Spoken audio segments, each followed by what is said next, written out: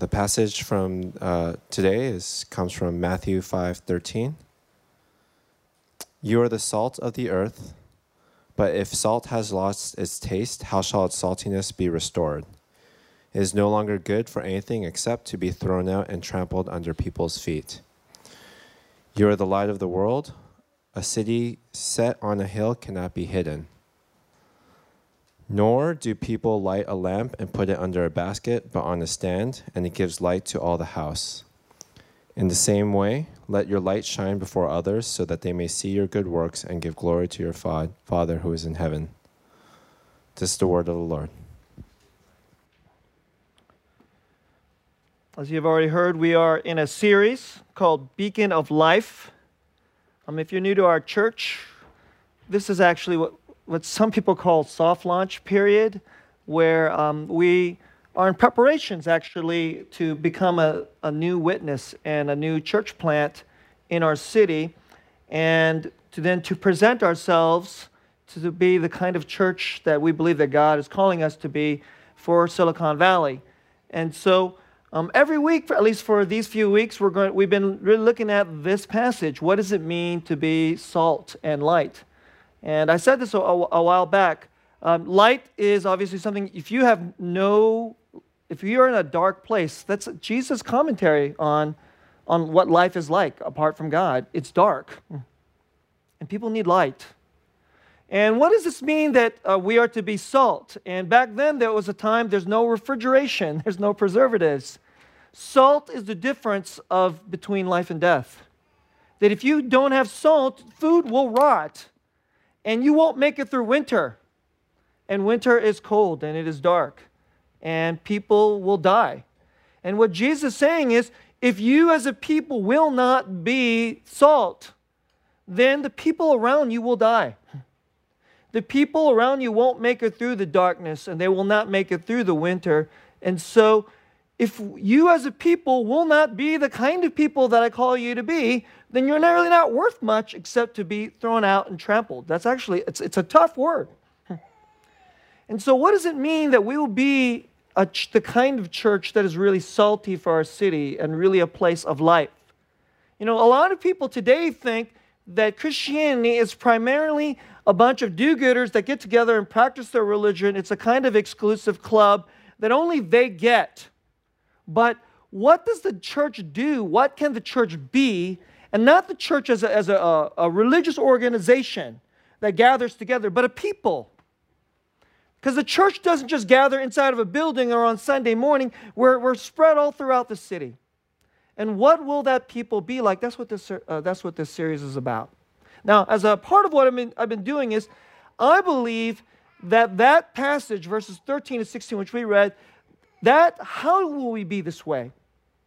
And a couple weeks ago, I think that Jesus has this very famous passage that's been called the Beatitudes, the blessed R's. And they're very strange. He's turning the world upside down, and all the people that are blessed they're not the kind of people that we typically want to be. Blessed are you if you are poor in spirit. But he's saying, that's the kind of people that I want you to be. I think that's how the church will be salty. It's strange when you're first poor in spirit. And last week we talked about, blessed are you who mourn.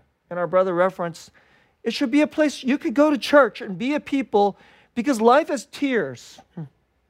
And you could cry at church. And you know what? It should be a completely free and safe place to cry. In fact, at church, nobody should think it's weird that you cry at church. And we will cry with you. That's what we talked about last week. Now, I'm not going to be able to hit every single of the Beatitudes, just for the sake of the time of our series. But today, I want us to see, what does it mean to look at salt, to be salty, to be life in a place of death, by looking at verse 6. So this is another way, I think it's a very, very important way, and we as Revived Church, will we be this kind of people? So here's what he says in verse 6. Chapter 5, verse 6. Blessed are those who hunger and thirst for righteousness. Blessed are those who hunger and thirst for righteousness, for they shall be satisfied. And this is another really important mark of what Revived Church. Will we be righteousness and justice seekers? Will we be righteousness hungerers? It's very, very important that people understand that those people who gather there, they call themselves Revive. They will be a righteousness hungering people. They will be a justice seeking people. And that's what I want to talk about as a piece of what Revive should be. So part one, rampant injustice within relativism. This is a really important piece of darkness. We live in a relativistic culture. And what that means is there's no clear standards of what it means to be righteous or just. There's lots of discussion about justice in our society. But how and what is the standard of justice? It's like there's all these assumptions about it.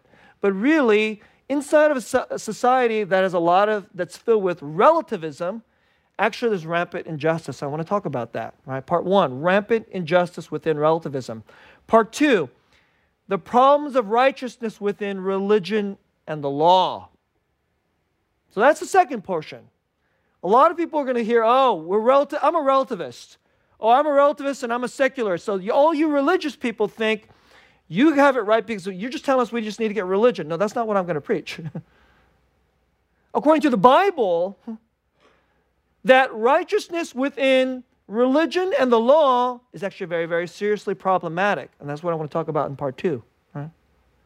And then in part three, I want to close by talking about why the gospel is so important. And I want to call part three, the atonement as the entryway for true righteousness and justice from God. Right? The atonement as the entryway for true righteousness and justice, not from people, not from us, but from God. And this is why this is such a supremely important reason why not just Christians need the church, our neighbors need the church, the non-Christians need the church. Because apart from the church, how can there be real righteousness and justice from God? So let me start. Let's get into this verse. It says here, this is the way Jesus puts it. It's very interesting phraseology. I've been meditating on this for several weeks. Blessed are those who hunger and thirst for righteousness. That's the way he puts it. Now, I want to just ask this question first. Do you hunger and thirst for righteousness? Do you? If I'm really honest, I think I might hunger and thirst for righteousness about, maybe one day a week for about 2 hours or about 3 hours. But most of the rest of the week, I hunger and thirst for financial security, for comfort, for entertainment, for ease of life, for someone to tell me I'm good at what I do and they give me respect. I mean, aren't these the things that we mostly hunger for in Silicon Valley? For status, for respect, for financial security, for entertainment, for ease of... These are the things we kind of like in our city. This is the stuff that we hunger for. Now, we say with our lips, I want this, but that's not what we really hunger for, right? The things you're really hungry for are the things that, you go out... I mean, in the middle of the afternoons, let me tell you, like when I'm hungry, I don't go looking for really good, healthy food. I'm hungry for things like, a big gulp. At this time of the year, I hunger for things like Slurpees and potato chips because that's what I really want. Now, with my lips, that's not what I say, of course. Oh yes, I better get some good food, but then I go out and get the worst and terrible food because that's what we really hunger for. What are you hungry for? All throughout the world.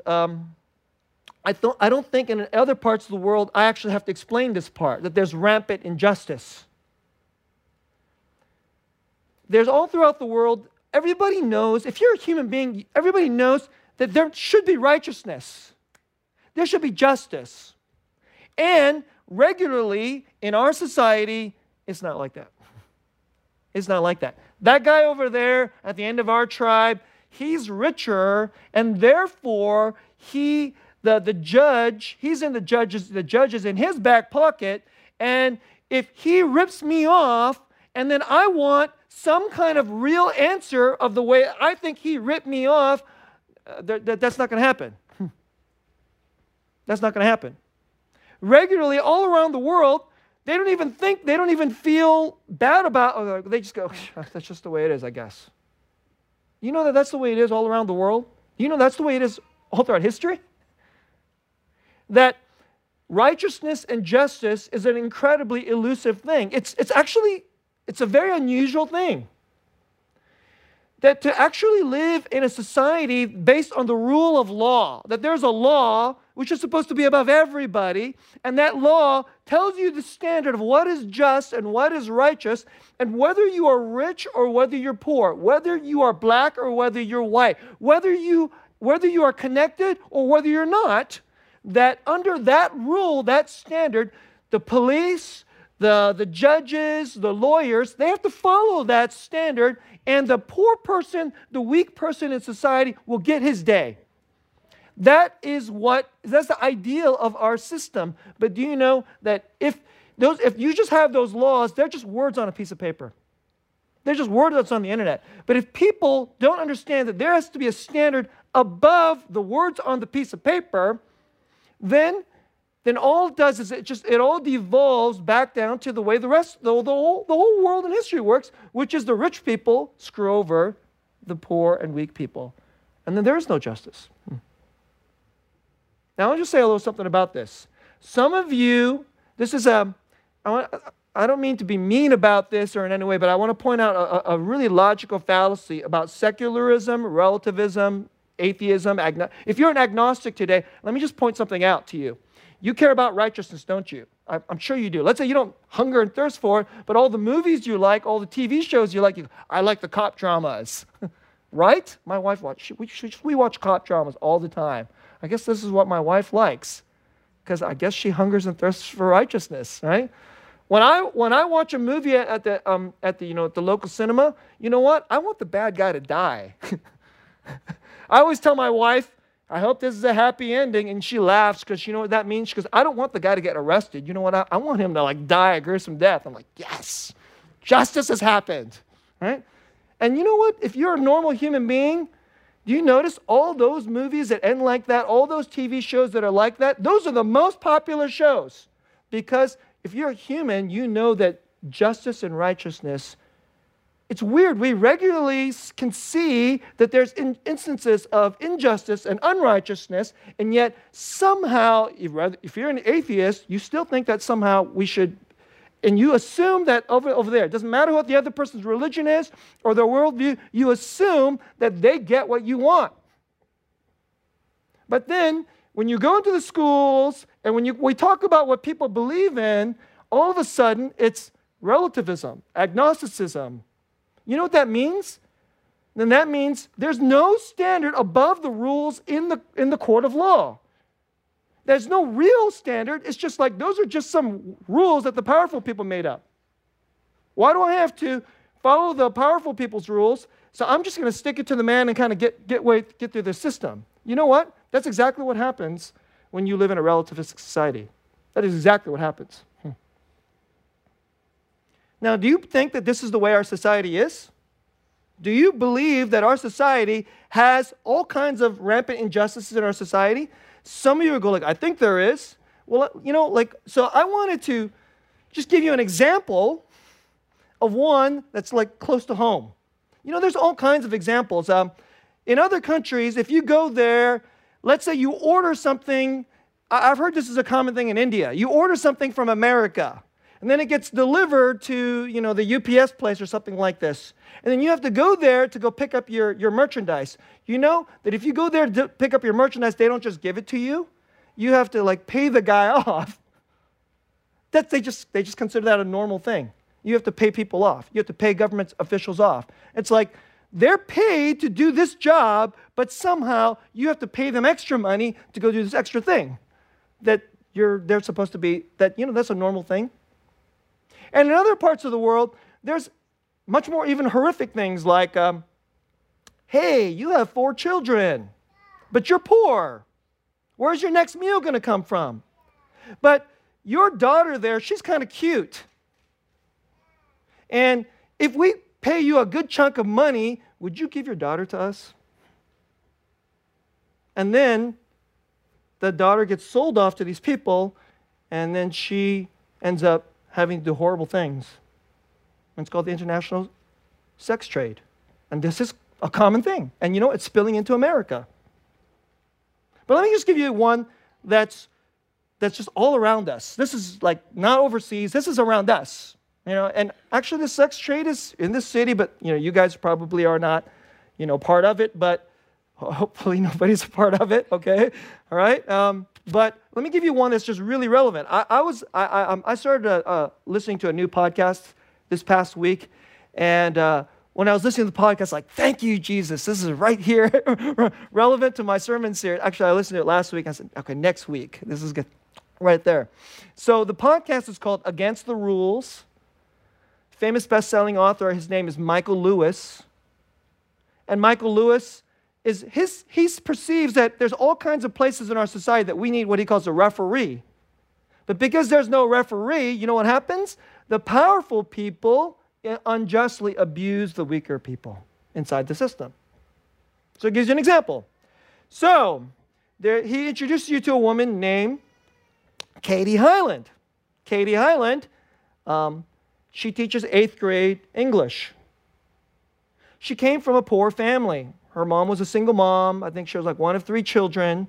So then when she went off to college, she didn't really have anybody to help her. So what is this problem we're talking about? We're talking about he's referencing the problem of student debt in America. Now, I don't know if you know this. He gives you a quick little history lesson that in the 1960s, Bank of America invented credit cards. Did you know that credit cards have only been around since I didn't know that.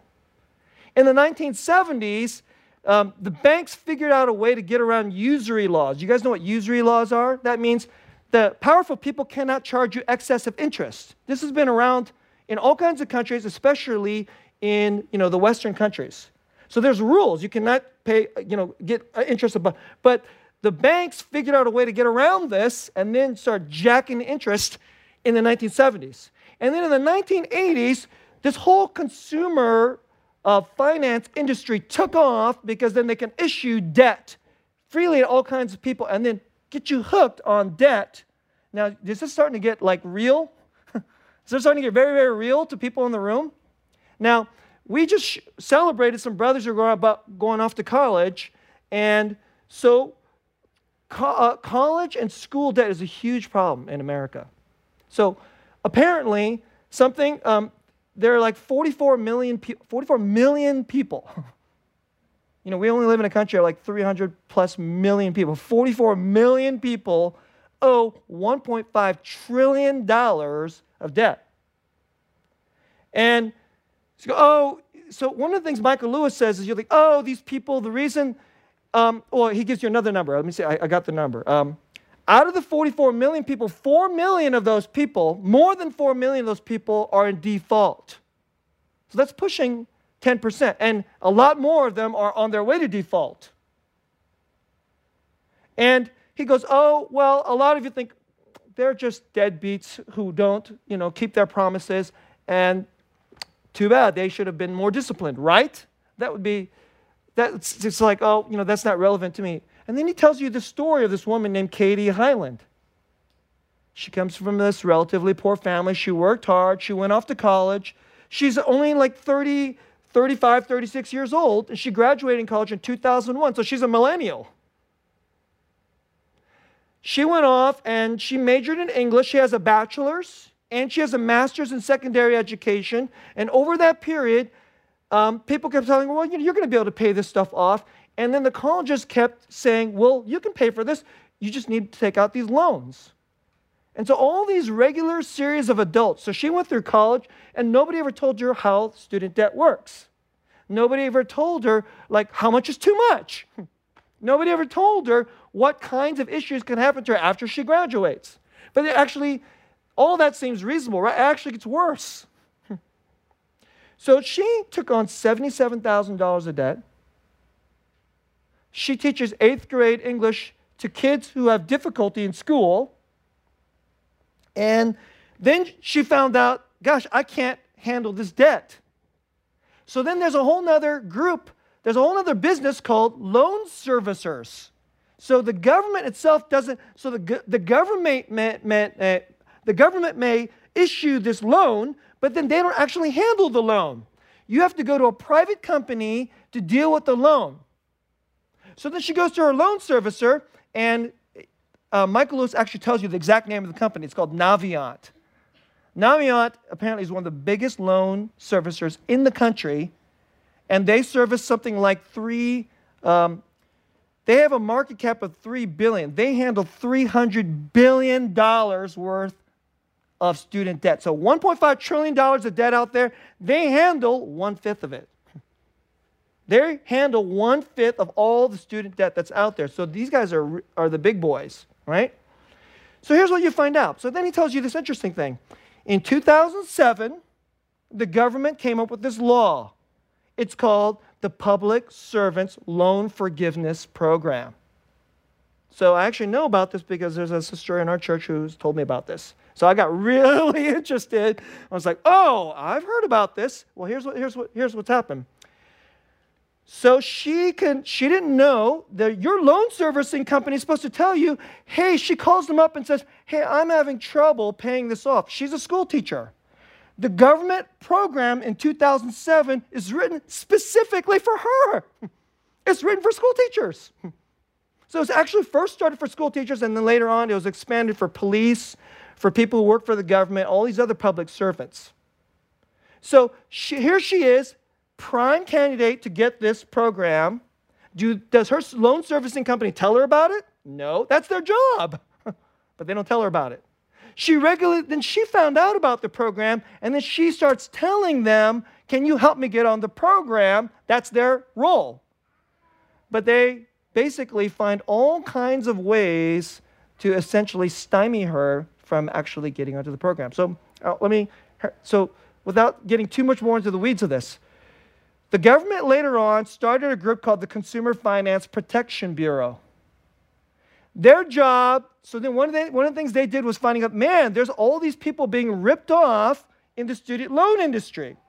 They audited the loan servicing companies who make a lot of money doing their business. They audited them. You know what? Okay, this is really quite crazy.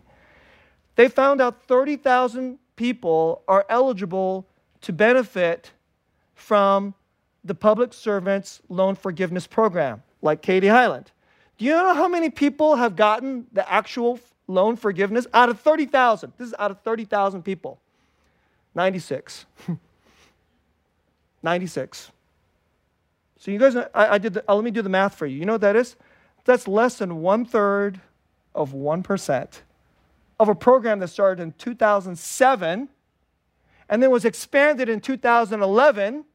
So this program has been around since 2007. 96 people have gotten the loan forgiveness because all of these, I want to say certain bad words, these companies have basically been screwing these people over because if they get on the program, they get off their company and then they lose money. This is what's been going on.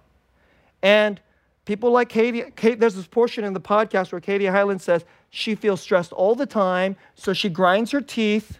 She's in her mid-30s. She cannot afford teeth implants because they cost thousands of dollars. They're not covered under her insurance.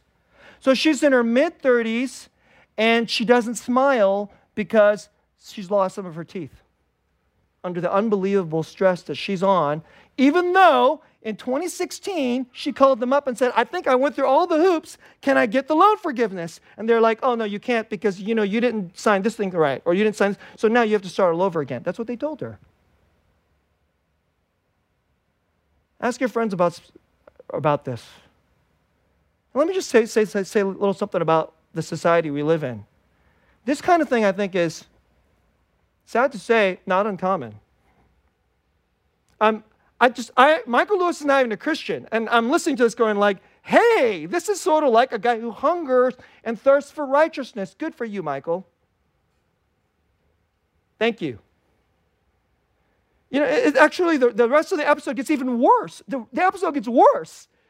It's not bad enough that there's people like 29,000 plus Katie Highlands out there getting screwed over by people. He tells you the name of the CEO of Navient who makes $6.5 million in 1 year at the expense of people like Katie Highland.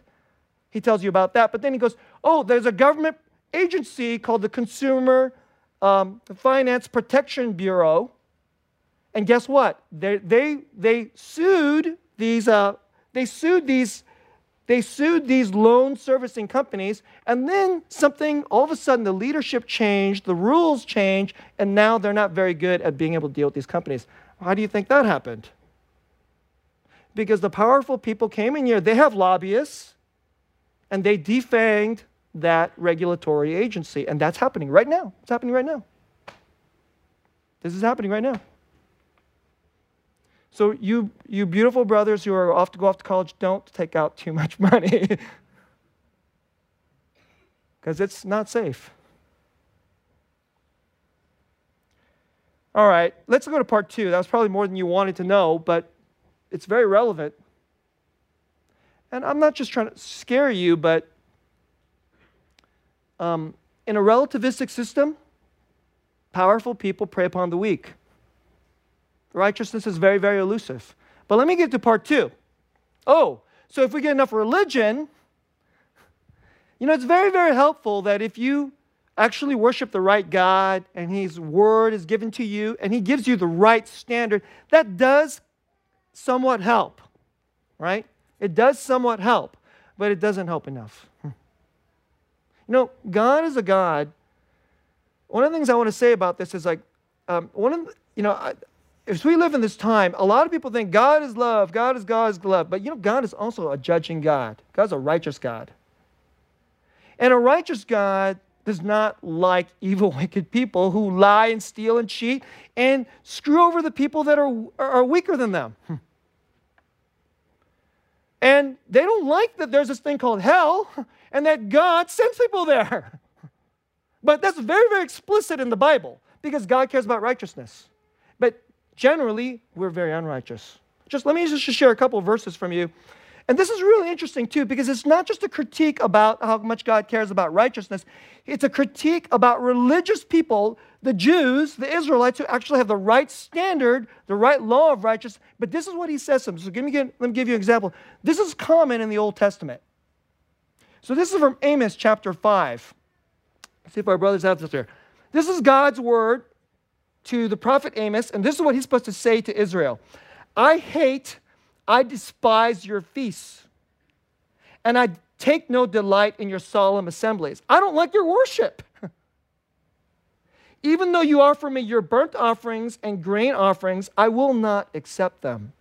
And the peace offerings of your fattened animals, I will not look upon them. Take away from me the noise of your songs, to the melody of your harps, I won't listen. But let justice roll down like waters and righteousness like an ever-flowing stream. This is what God wants. Brothers and sisters, we can sing good songs in here and we can have good theology in here, but if we will not be a people who hungers and thirsts for righteousness and justice out there, I don't think God wants to hear our songs. This is a tough word. Let me give you another one. If you think this is I'm just cherry picking a particularly tough passage, there's a lot of them. But let me offer you another one. Isaiah chapter 1. So I actually took the toughest, I clipped off some of the harsher verses, so let's just get right into the middle of the passage. Verse 15. When you spread out your hands, again, this is God talking through Isaiah to the people. When you spread out your hands, this is in worship. I will hide my eyes from you, even though you make many prayers, I will not listen. Your hands are full of blood. Wash yourselves and make yourselves clean. Remove the evil of your deeds from before my eyes. Cease to do evil. Learn to do good. Seek justice. Correct oppression. Bring justice to the fatherless. Plead the widow's cause. We have to be people who have mercy and get angry for people like Katie Highland. And guess what? They're all throughout our city. You probably all know Katie Highland, who's getting ripped off through through student loans, who's getting preyed upon by credit card companies. There's all kinds of things like this that's going on. It's left and right. It's a normal thing in our society. Now, I want to talk a little bit about this point.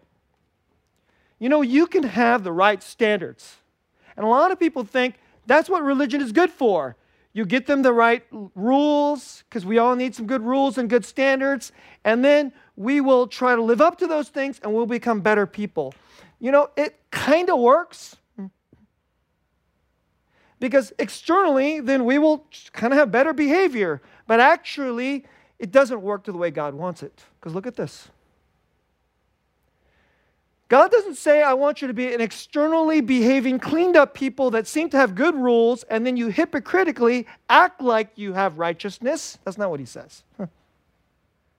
The words of Jesus, will you be a people? Blessed are you if you hunger and you thirst for righteousness. Let justice roll down. Would you bring justice to the fatherless? Plead the widow's cause to those who are hurting in society. Now, let me say something about this. It's hard. If you live in a society where the rich prey upon the weak, the connected prey upon the unconnected. You're like, well, I'm not that connected, but gosh, I listened to this problem that, our neighbor has, and if I jump into this thing, I'm going to find out it's a hornet's nest of other kinds of problems. It's very, very inconvenient and painful. An unjust world, guess what? They're good at being unjust. And then you want to do justice. You want real righteousness to happen for your neighbors, maybe for your children. And then guess what? It's very, very hard. It's exhausting. And then they will attack you, and then bad things will happen to you. And it's very, very easy for us to just say, oh, let's just go to church. Oh, well, let's just try to have a privatized religion and cleaned up lives, and we'll have a holy huddle in here, and they'll be hurting people out there. But that's not God's will. And in fact, if he says, if this is the way you want to do it, don't pray to me. Don't sing your songs to me. I don't want to hear them. That's what he says. That's tough words. It's very thankless. It's very inconvenient. And it's very easy to go into hypocrisy. It's very easy to go into pride. And then sometimes there's even another problem. Like part 2 is there's other problems. So I've seen this too. There are other people who say, I do care about justice. I'm a person that cares very much about social justice. I care about oppression. I care about people. And then you meet and hang out with some of these people, and after a while, if you don't care as much as they care, you know what they do? They tell you about it. They start looking down upon you. You ever been that way? Maybe some of you actually are this way. I've had periods of my life when I get very worked up about a cause, and then when I'm around other people, including Christians, and they don't see what I see is so unjust, and then I go like, it's because you're just corrupt and you don't care. And so these are the problems of righteousness too. One is it's very difficult to do. 2, it's very easy to just kind of give a little bit on the outward and then do externalism. But then here's a third problem, which is if you actually care about it, then it becomes my righteousness and you're not as righteous. I care about justice, but you don't care about justice.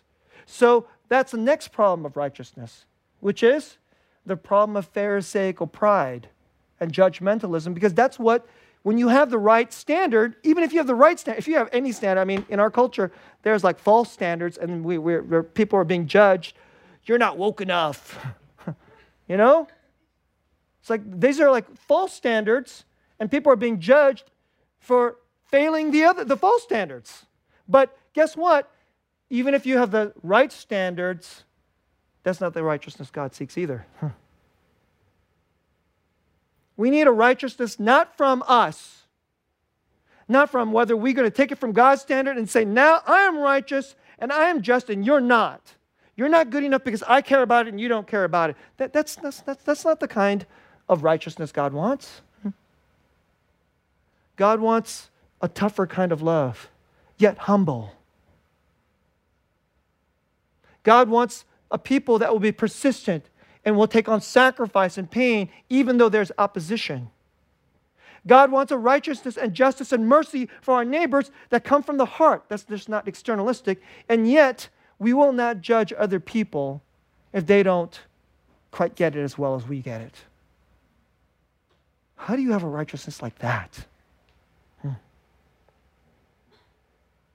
And if we're really, really honest, how many of us could say that is the righteousness that we have? That is the justice that we seek. That isn't the kind of righteousness that we hunger for from our hearts and souls. We want something easier. I want something easier. It's just something I can just deal with on Sunday morning because this is too hard. And I like feeling better than other people. If we're really, really honest, I do. So you like being in the correct political party, and I don't know which one you consider that.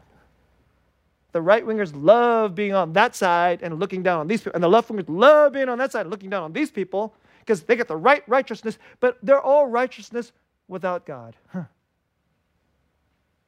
They're only a righteousness of the law. So how can there be a people that have a righteousness from God?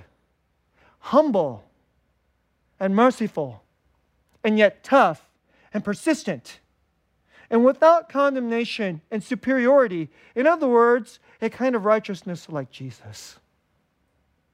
He came to not to condemn, but he came to have mercy. He came to heal, and he came to oppose those who were oppressive. And he came to confront those who would be judgmental and condemning, and who abused religion or who just abused power. He came to offer a different kind of righteousness.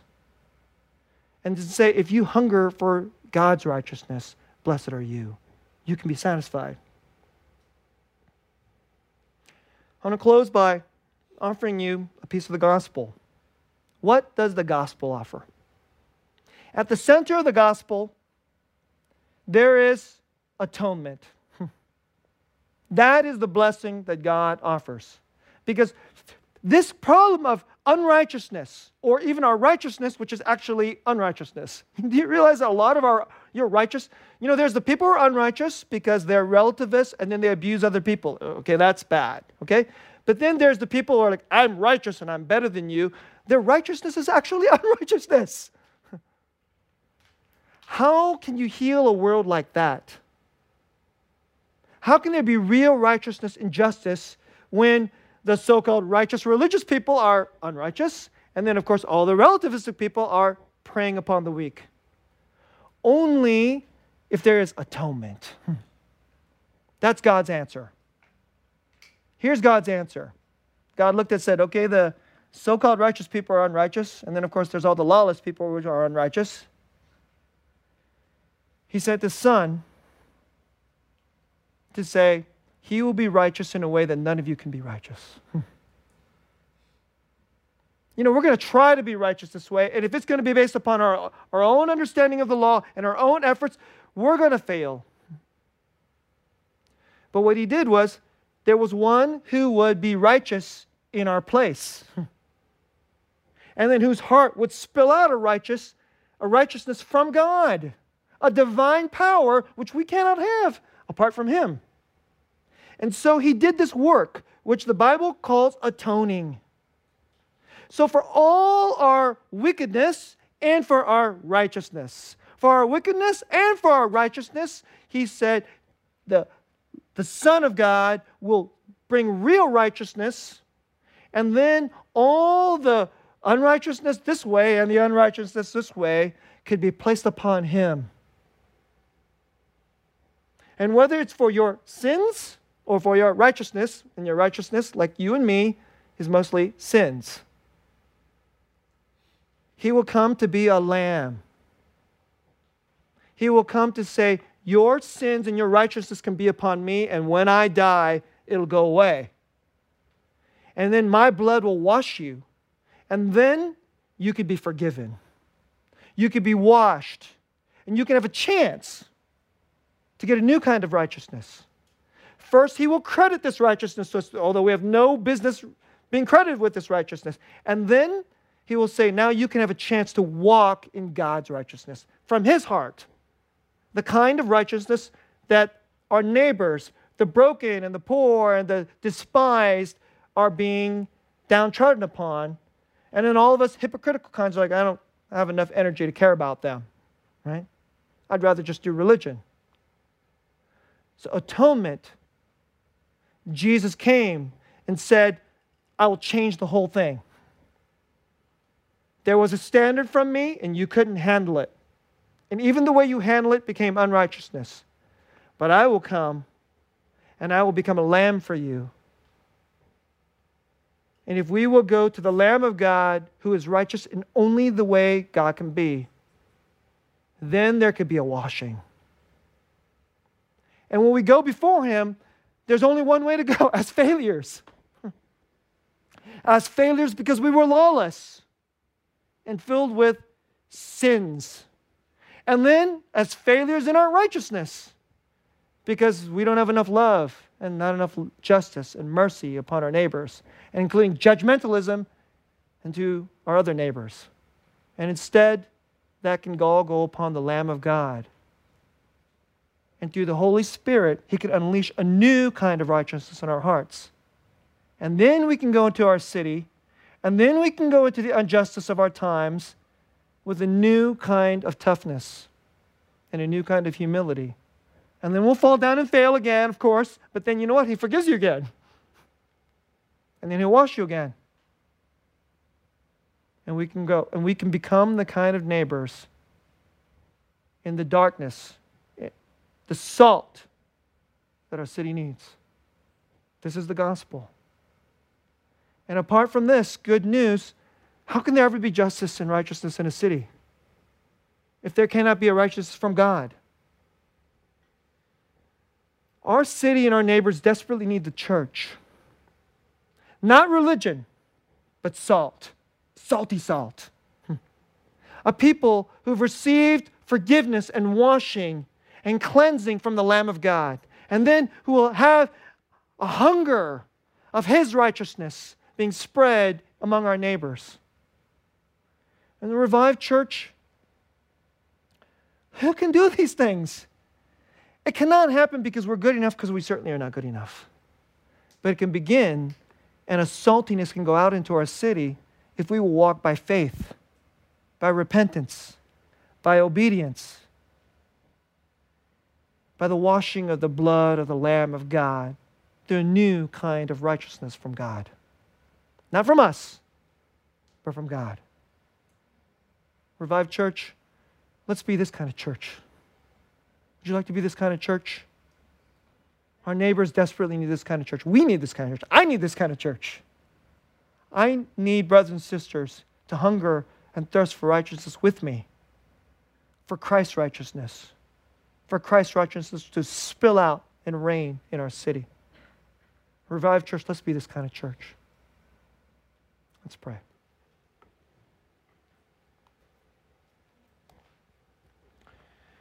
For the Katy Highlands, in Sunnyvale, in Santa Clara, Cupertino, Mountain View, San Jose, we pray, Lord, for the hypocrites we often are, the religious kinds of righteousness that we say, oh, I can do that, and then we try to cover ourselves with those little pieces of religion and law. May we run to you, Lord Jesus, so that we could be covered by your forgiveness. We could be covered by your humility. We could be covered by your toughness. A righteousness which is eternal and forever, which can only come by grace through faith. Would you make us a people that when people say, those people over there, I don't know if I believe in Jesus, but if those people weren't active in our city, a lot of people would be in trouble. We pray, Lord, as Revive is established, that people in Sunnyvale and Santa Clara, in Mountain View, San Jose would say, it's a good thing Revive is around, because we need those kind of people. I may not believe in Jesus, but I'm glad that that something about them is special, and really bless a lot of people. And they won't know it, but they will be fulfilling verse 16, that the people around us would glorify you when they see us live for you, being salt and light. Lord, it is not in our power, but it is in yours. We turn to you. Pour out your grace upon us in Jesus' name. Amen.